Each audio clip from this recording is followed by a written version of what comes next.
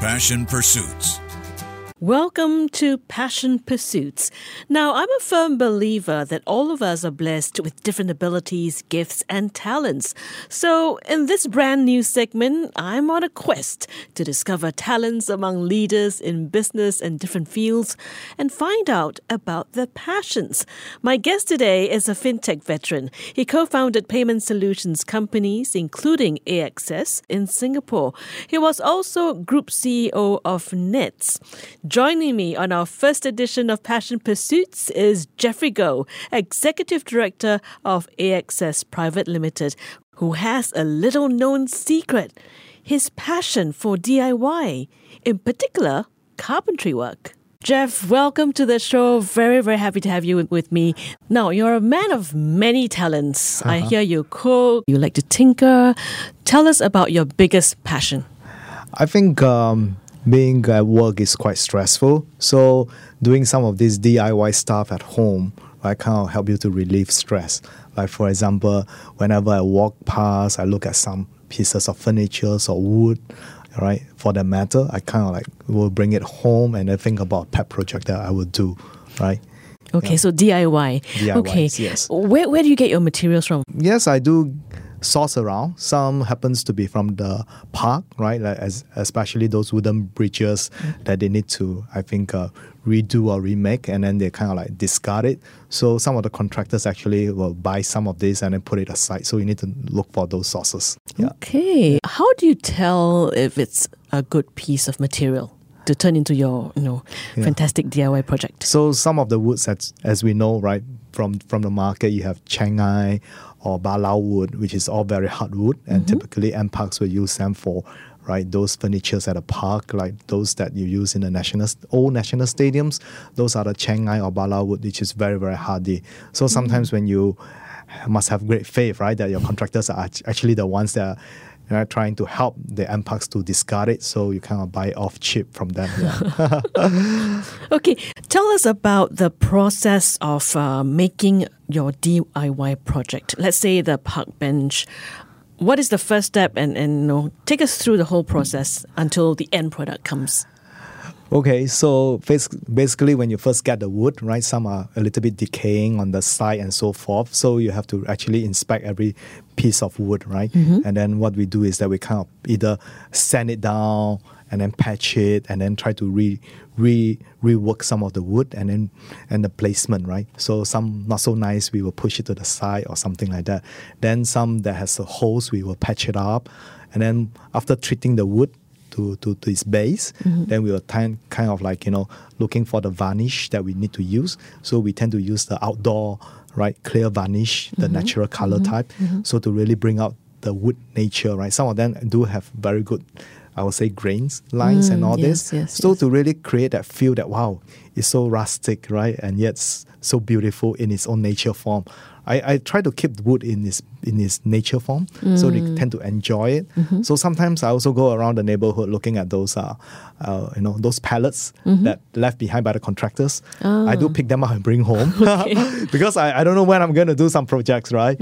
So then after that, once I have something in mind, then I start to remove those wood from the pallet in strips, and then after that you have to measure, you have to draw your diagram, how your complete product look like, and then after that, once you have that, then you have to do the dimension, right, and so forth. Then after that, you have to either plane it and you have to saw it then to the right dimension. Then after that, that's where you start your handiwork, right? Fix it or you varnish it and so forth. So you sometimes take a whole day or whole weekend to do something, but it is kind of giving you that relaxing mode because no one talk to you. You're quiet by yourself, right? You're in your own space. Yeah. So you take these pieces of wood. What do you make them into? So you have to have something in mind, or sometimes you don't have anything in mind, so you just buy and then store it first. Then after that, say, hey, I can make benches, I can make tables, right? So then after that, you have to look for a blacksmith to help you to do, so-called the legs and for the tables and chairs, right? So then there's part and parcel of things that, after creating, you kind of find satisfaction in that if people can sit on it and enjoy it. So you don't actually do the sawing and milling? Actually, I do. I do have like a circular saw. I do have chainsaw, for example, right? Sometimes I like to saw something like, I have some little garden that I have some little trees that I like just to saw it because using basically I just buy like 12 or 14 pieces of all those woods like about 1.8 meter long, and then you say, okay, I can make a table that's maybe 1.8 by a meter. Right, so then you assemble them together. But I think there's a lot of treatment that you need to do, right? So then you ask your friends, go to hobbies, website and all this, and how they treat the woods, right? Do you actually use them? Yes, I do use them. Or like sell for them? example, maybe I should put on Carousel. Yeah, so I also have like some bamboos that I do have in my little garden. So I kind of like, hey, one day maybe I want to make some bamboo bench or bamboo tables. So these are the aspiration that I have, but finding the time is challenging. I'm sure. So what's your current project right now? So current project is to finish up the picnic benches and tables that I talk about, using the wood from former Pasir Ris Park, those wooden bridge that they have, I think, replaced with better woods now. So those are the, so yeah, it's not perfect, but then you just make do with what you have, right? But the thing is, Jeff, you must have a very good eye for such things. So I'm just wondering, how did you, even begin to have this appreciation for wood? For the beauty of wood, right? Yeah, so like if you ever invite you to my house, like my furniture in my living room is none other than rosewood, right? So very Chinese type of furnitures because I really love wood, right? I think that in Singapore, our furniture is leather type. It's only good for maybe 5 minutes. Then after that, you feel the warmth. But for those rosewood furnitures, it really appreciate and it really lasts very long if you know how to maintain it well. And it's a piece of enjoyment, right? So for wood-wise, I'm still learning from my friends what are good. And sometimes the thick wood, they have very nice grains, right? And you really love it, right? So I'm sucker for wood. Okay, apart from, enjoying the peace and quiet when you're really focused on completing your DIY projects, what do you feel when it's finally, complete? I think you have a sense of achievement, right? These are little small wins in life. They say, wow, it's finished. Then you sit there and appreciate for a while. Then my wife and daughters will come by and say, oh, so beautiful. Then they walk away, right? But then you still sit there and say, thank you very much. but I guess it's part and parcel of relaxing because we are so stressed at work. And this kind of like, bring you away from work, but focusing on this. So sometimes you do have accidents like, get your hands cut or fingers little, got blister and so forth because you forget to put gloves and so forth, right? So, well, that's part and parcel. So I have a lot of things that sometimes I feel like doing. Then it takes too long because either procrastinate or because you have something more important. And then some of the wood rot away. Right, because I don't have a proper storage for them. So sometimes they get rain and sun, so it didn't last very long. But more important is that I do make some what do you call that, flower stand, right? So I did make one and I delivered it to my uncle's house to make him happy. Wow, that's During nice, the COVID time, you can't go out, right? That's true. Oh, very interesting. Yeah. What's the piece that you're proudest of? I think I make a lot of small little projects, like for example, the newspaper and the wood crates where you dump your newspaper, like I subscribe to SPH, Straits Times, Business Times, and then everything. Last time I was just throwing all around, right? So I said, I better make a crate. So that took me the whole weekend to make it because I still had to paint it nicely, right? Okay. Paint it, yeah. That's not too long, a weekend. Sounds about right. Yeah, but it's 2 days of effort. Then sometimes my wife says, is it worth it? Why don't you just buy it, right? I mean, Singaporeans tend to buy it, but for me, since I do some woodwork during secondary school days, so I said, why don't we just try it? I must get some photos of all these projects that you've done and probably share with our listeners on social media. Yeah, sure. I do have those.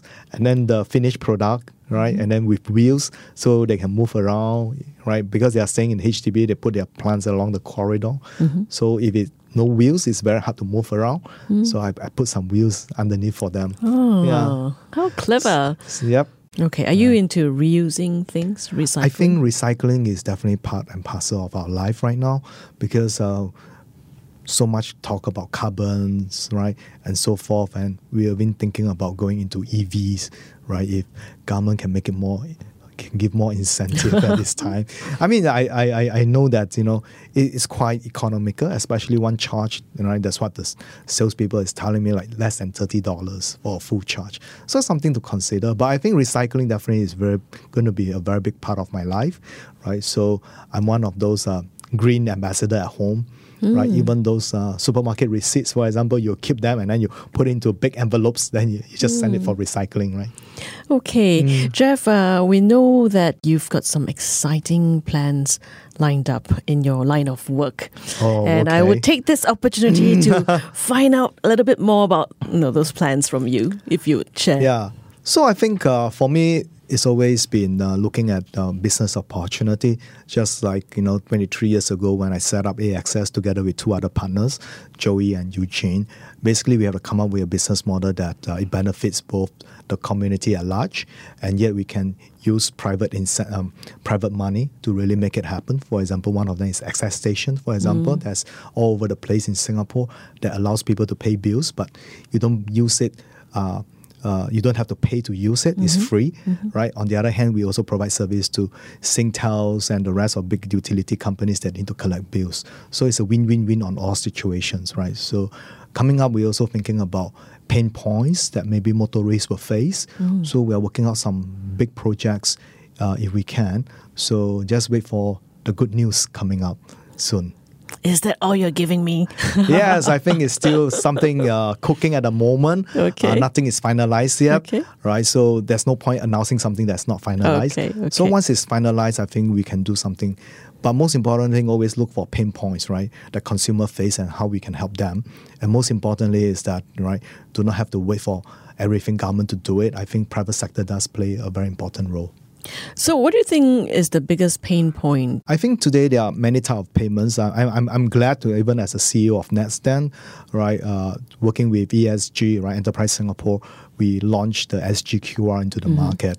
And Net's got to take it upon itself because we invest close to about $5 million per year to really push for these electronic payments. However, in recent times, a lot of this, I think education is required, right? We also feel very sad that people scan some QR codes, download malicious software, and then they lost some of their monies from their bank accounts.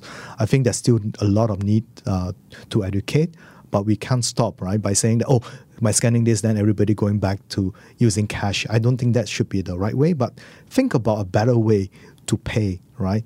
Maybe somebody got to rethink again about how to recreate a better experience. We know that you've gone back to the very company you helped to found, which is AXS. Correct. Many years ago, you founded that company. In year 2000. So what made you do that? I think AXS has done well in the past, right? And I think because of COVID, everything has shifted towards more, I would say, app-based, right? Means not so much physical anymore. So in terms of AXS station may not be as hot as it used to be, but most of our transactions are going through the app, right? It has done good volumes, right? For the nations, we do about like 20 billions worth of bills and fines collections as a whole. But we feel that, there's much more that we can do. Because in Singapore, there's a lot of SME in payment space. They don't have the kind of volumes and so forth. So for me, is to start with the thesis that Singapore do indeed have a lot of talents in the payments world. So we want to use this together with a private equity to really, acquire all these smaller companies with talents and then build into I would say, a world beater. Payments in this region. Somewhat like a recycling concept too. I think it's identify some of these businesses and see what we can monetize it. For example, AXS, you have about 1 million unique users per year. Then how do we monetize that and make payments even more seamless, improve the user experience, right? Also in terms of recurring payments, like, how can we make gyro or e-gyro even better? Thank you, Jeff, so much for sharing your passion and the things that you love that are close to your heart. Thank you so much. Jeffrey, go. Yeah, thank you, Lynn. Passion Pursuits.